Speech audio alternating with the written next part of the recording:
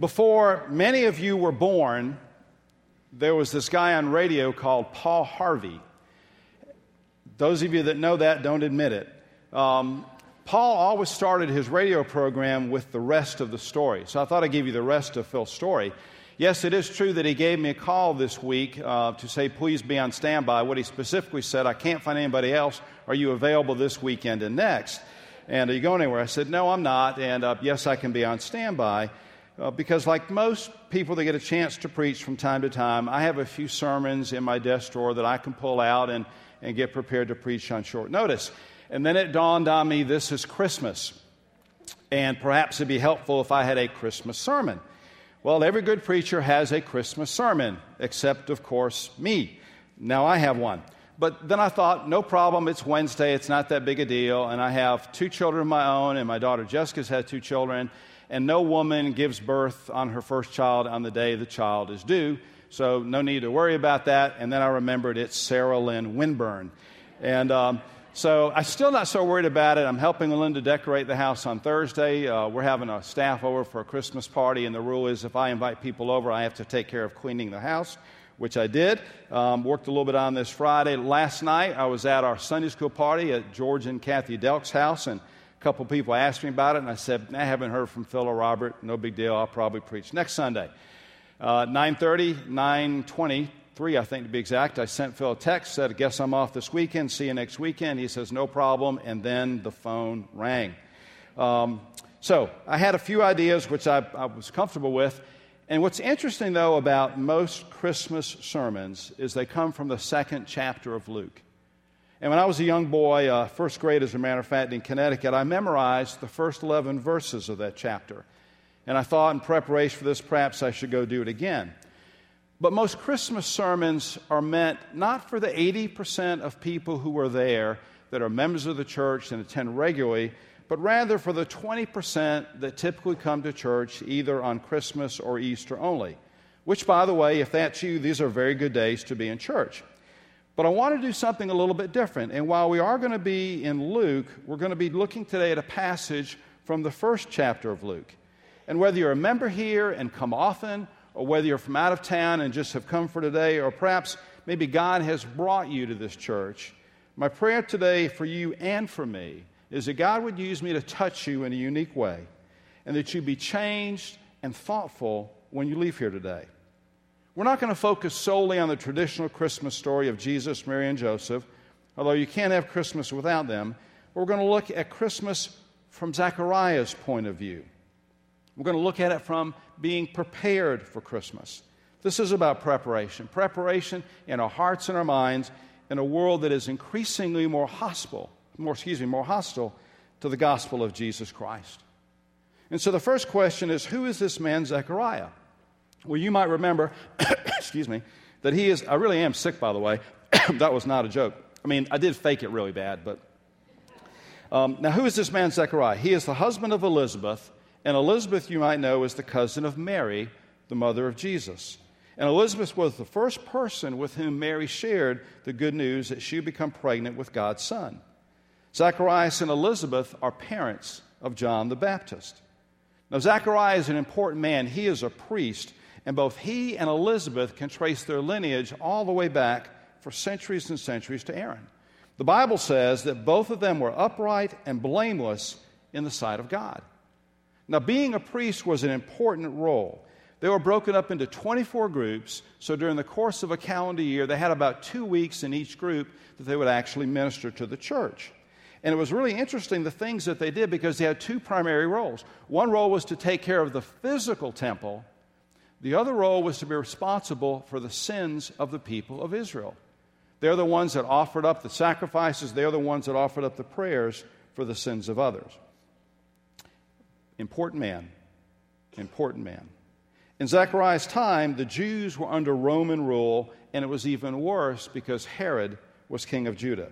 Herod was half Jewish and half Gentile, and while he did do some good things like restoring the temple, what he did for Herod.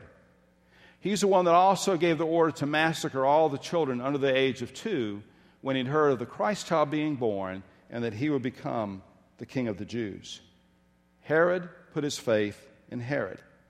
And I think very often that's the sin that God wants us to address most often in our own lives. Are we in it, and do we have our faith in us? So Zechariah was a priest in very troubled times. When I decided to do this message, I was kind of caught between that feeling of being led by the Spirit to do this and somewhat pleased that I come up with something original, because I didn't think anybody preached Christmas sermons coming from Zechariah's point of view. So I started doing some research and found out that lots of people preach sermons from Zechariah's point of view. So I fell back on being led by the Spirit, which also is a good thing to do. So let's forget the please part and focus on God's Spirit. But I do want you to know why I think this is important to us today. Driving down Two Notch Road, just between Polo Road and Sparkleberry, there's a sign that I'm sure that many of you have seen that says, "Let's keep Christ in Christmas." And every time I see that sign, it frankly offends me that someone even has to put out that sign, that it's even a discussion point about keeping Christ in Christmas. And then I look at the news and hear what's going on in the news and the Happy Holidays crowd. And by the way, in our house, it's not Happy anything, it's Merry Christmas.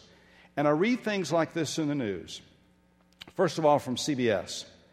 At the University of Maine, Executive Director of Auxiliary Services, and most often when you speak about something that's negative, you don't quote the person's name.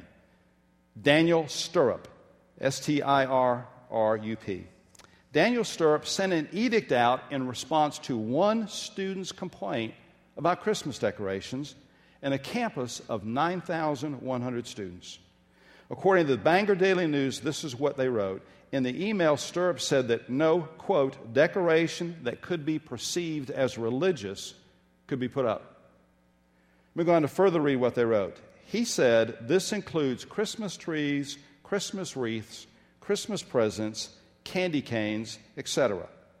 He wrote this using an abbreviation for holiday that many Christians find offensive. And he further went on to say, what is allowed are winter themes, plain trees without any presents underneath them, decorative lights that are not on the tree, snowflakes, etc. And he closes with, if you're unsure, it's best not to use. Ask me for clarification. Western Piedmont Community College told students they could not use the word Christmas in promoting, guess what? Their annual Christmas tree sale. In the entertainment world, the producers of American Idol, which I do not watch but my wife does, told singer Colton Dixon not to speak of his Christian faith while on air. And for any of you that watch American Idol, if you saw him, he spoke firmly about his faith on the air.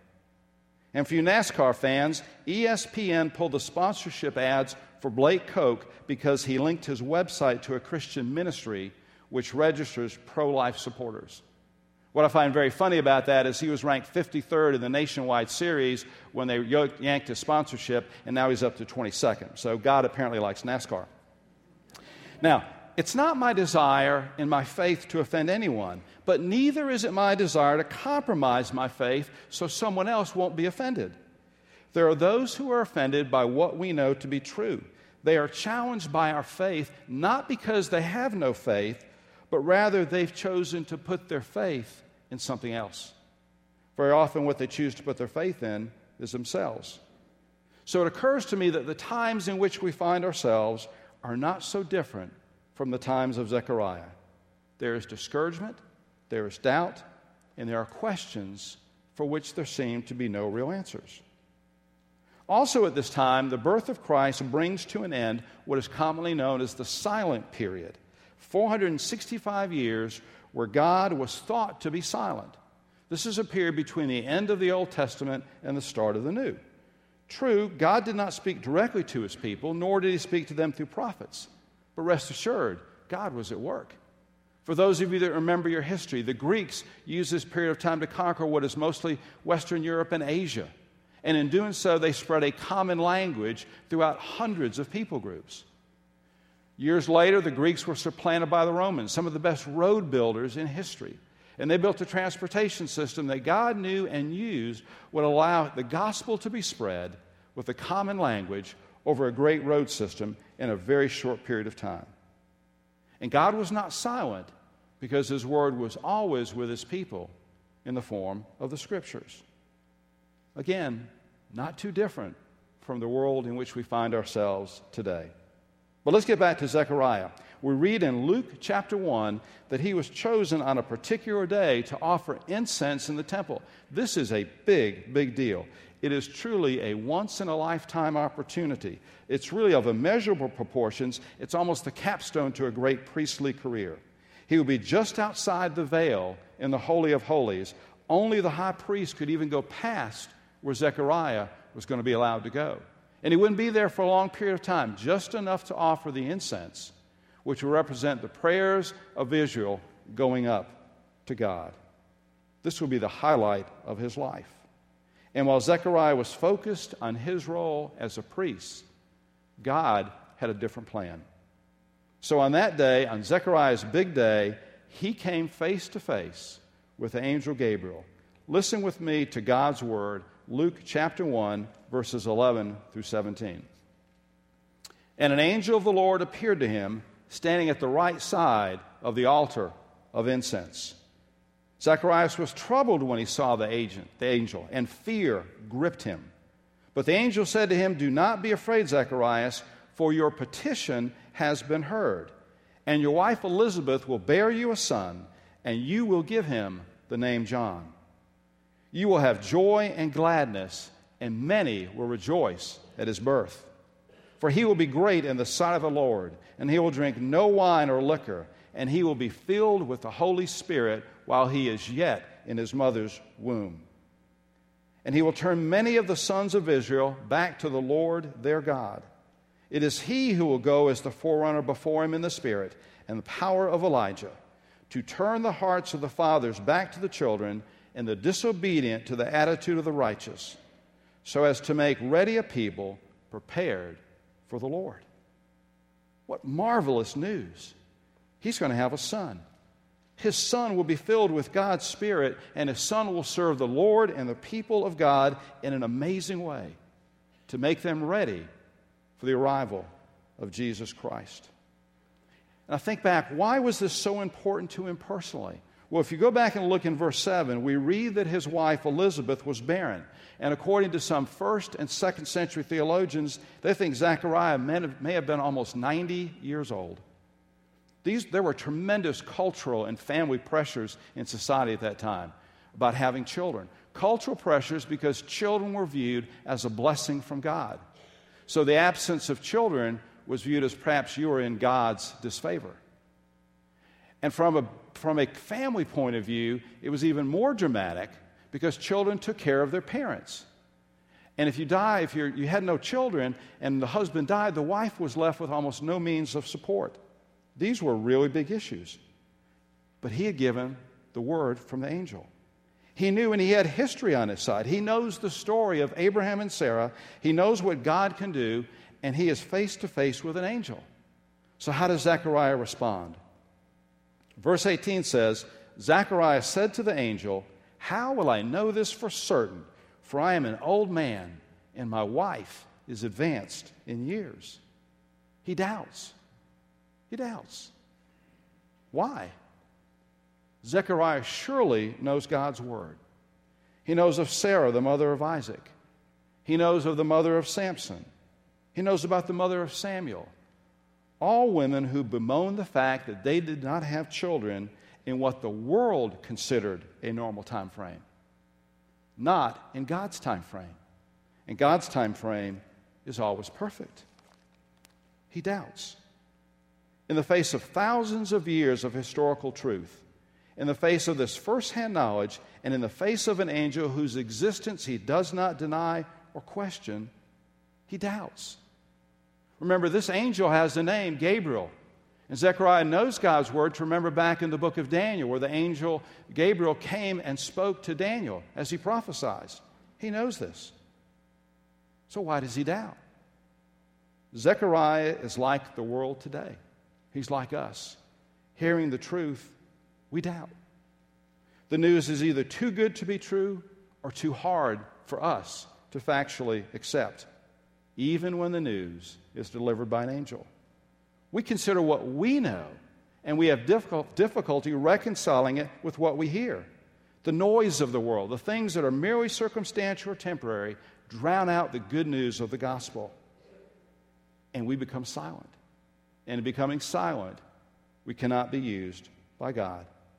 I think back about the freedom from religion crowd, those who try and remove all elements of faith from Christmas, which is in fact the celebration of our faith. It's not the fact that they don't hear. It's the fact they simply refuse to listen. We see Gabriel again at work in verse 26. Gabriel is important. Listen to his own words from verse 19. Gabriel says, I stand in the presence of God. He is God's messenger. He hears from God directly. He shares similar news with Mary, that she too will be with child.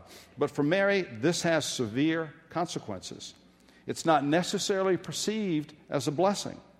You see, Mary is engaged. She's a virgin. She shows up pregnant. Not only does that impact her marriage, it could impact her life. In Jewish law, that's penalized by stoning. Zechariah and Elizabeth get a child for which they've waited for decades. They're blessed, and yet they doubt. Mary is told she's going to have a child with potentially very negative outcomes. And how does Mary respond? We see it in verse 38. Mary simply says, Behold the bondslave of the Lord. May it be done according to your word. What's important for us to understand here is the distinction between a bondslave and a slave. A slave was put into service against his or her will. They had no choice. A bondslave chose to go into the service of another. Mary made a choice. Mary made a decision to serve God. And that's one of the things that made a huge difference. But I can't get over the difference in responses. Why the difference? Zacharias, like us, thinks he knows too much. He sees the world through the prism of those 90 years, and he sees it through his eyes. Mary, on the other hand, chooses to see the world through God's eyes, with love and with trust in God. Now let's flash forward. Elizabeth is pregnant. Zechariah has now been struck silent.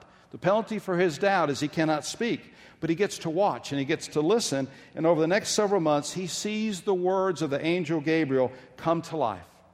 Zechariah has heard from Mary just as Elizabeth has, as Mary has come to live with them for a period of about 3 months. So he watches this child developing in his wife. And then the time comes for Elizabeth to give birth. Her son will be John the Baptist, who will make the way for Jesus. Several of Jesus' apostles were first followers of John. Jesus and John are closely connected as cousins, but they are more closely connected as servants of God. In the fulfillment of Jewish law, John is circumcised and named on the 8th day, and God opens Zechariah's mouth so he can speak. Listen to God's words in Luke chapter 1, verse 68 through 75, because this is the message for us today. This passage is commonly known as the Benedictus. It is filled with Old Testament imagery and quotes, but it also looks to the present birth of Jesus Christ and the future restoration that he will bring. Starting in verse 68, Blessed be the Lord God of Israel, for he has visited us and accomplished redemption for his people. And he has raised up a horn of salvation for us in the house of David, his servant. As he spoke by the mouth of his holy prophets from on old, salvation from our enemies and from the hand of all who hate us, to show mercy toward our fathers and to remember his holy covenant, the oath which he swore to Abraham our father, to grant us that we, being rescued from the hands of our enemies, might serve him without fear in holiness and righteousness before him all the days of our lives. This so closely parallels our experience with Jesus. As we stand in the present, we too can look back and see the sin that ruled our life. And then turning forward, we can see the salvation that God has provided through Jesus Christ. We see the manger and we see the cross together, both made of wood, both holding our Lord and Savior. Zechariah's prayer and our prayer have Jesus at the center. He is the fulfillment of change, from rules to relationships, from a life of guilt to a life of love. Take Christ out of Christmas? I don't think so. Zechariah comes alive knowing that God is faithful to what he says he will do. He rejoices in his son's birth and the role he'll have in serving Jesus. Listen to his words in the next 3 verses. And you, child, he's speaking now to John, and you, child, will be called prophet of the Most High. For you will go on before the Lord to prepare his ways, to give his people the knowledge of salvation by the forgiveness of their sins, because of the tender mercy of our God, with which the sunrise from on high will visit us, to shine upon those who sit in darkness and the shadow of death, to guide our feet onto the way of peace. But focus on Zechariah's first words upon giving his speech back. Praise be to the Lord, the God of Israel, because he has come to redeem his people. Zechariah came to know firsthand what you and I read today and what Rick and the choir sung about. The Word became flesh. He makes 3 related statements. In verse 68, he talks about redemption. In verse 69 and 71, he speaks of salvation. And in verse 77, he states, we will have knowledge of this salvation. It's the choice that we have to make. And it appears that he, Zechariah, may have paid a price for his faith. Many people believe that this Zechariah is the same Zechariah of whom we read in Matthew 23, verse 35, where it says, and you slew him in my temple. It's also interesting to note that John would have been subject to the same slaughter that Jesus was, but somehow managed to escape. But I'm confident that Zacharias' joy on that day equipped him for whatever circumstances that God would allow in his life, and that he would not be dissuaded from knowing that the Christ is in the first Christmas. Listen as we read the story from Luke chapter 2, verses 1 through 11. Now in those days a decree went out from Caesar Augustus that a census be taken of all the inhabited earth. That this was the first census taken while Quirinius was governor of Syria. And everyone was on his way to register for a census, each to his own city. Joseph also went up from Galilee to the city of Nazareth to Judea, to the city of David, which is called Bethlehem, because he was of the house and the family of David, in order to register along with Mary, who was engaged to him and was also with child. While they were there, the days were complete for her to give birth. And she gave birth to her firstborn son, and she wrapped him in cloth and laid him in a manger, because there was no room for them at the inn.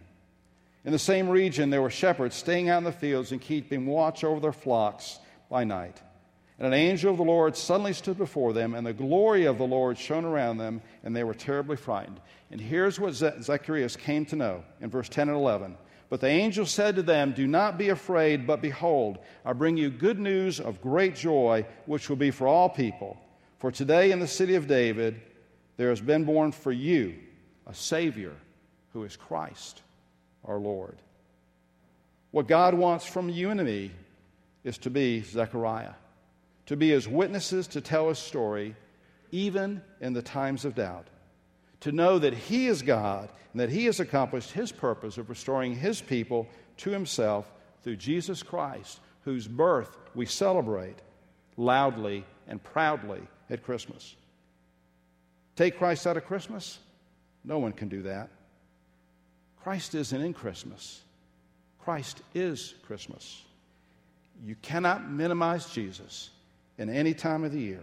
What happened, happened and cannot be denied. The world can choose to look any way it wants, but Jesus is always there, and Jesus is Lord. If you've not made that decision in your life today, that Jesus Christ is Lord, today is the day you can do that.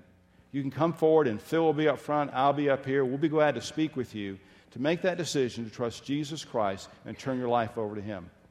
If you're looking for a church home and have not found it, Spring Valley Baptist is a great place to come to know and serve God in even greater ways. But don't leave here today the way you came. If you have a decision to make, you make that decision. You come forward.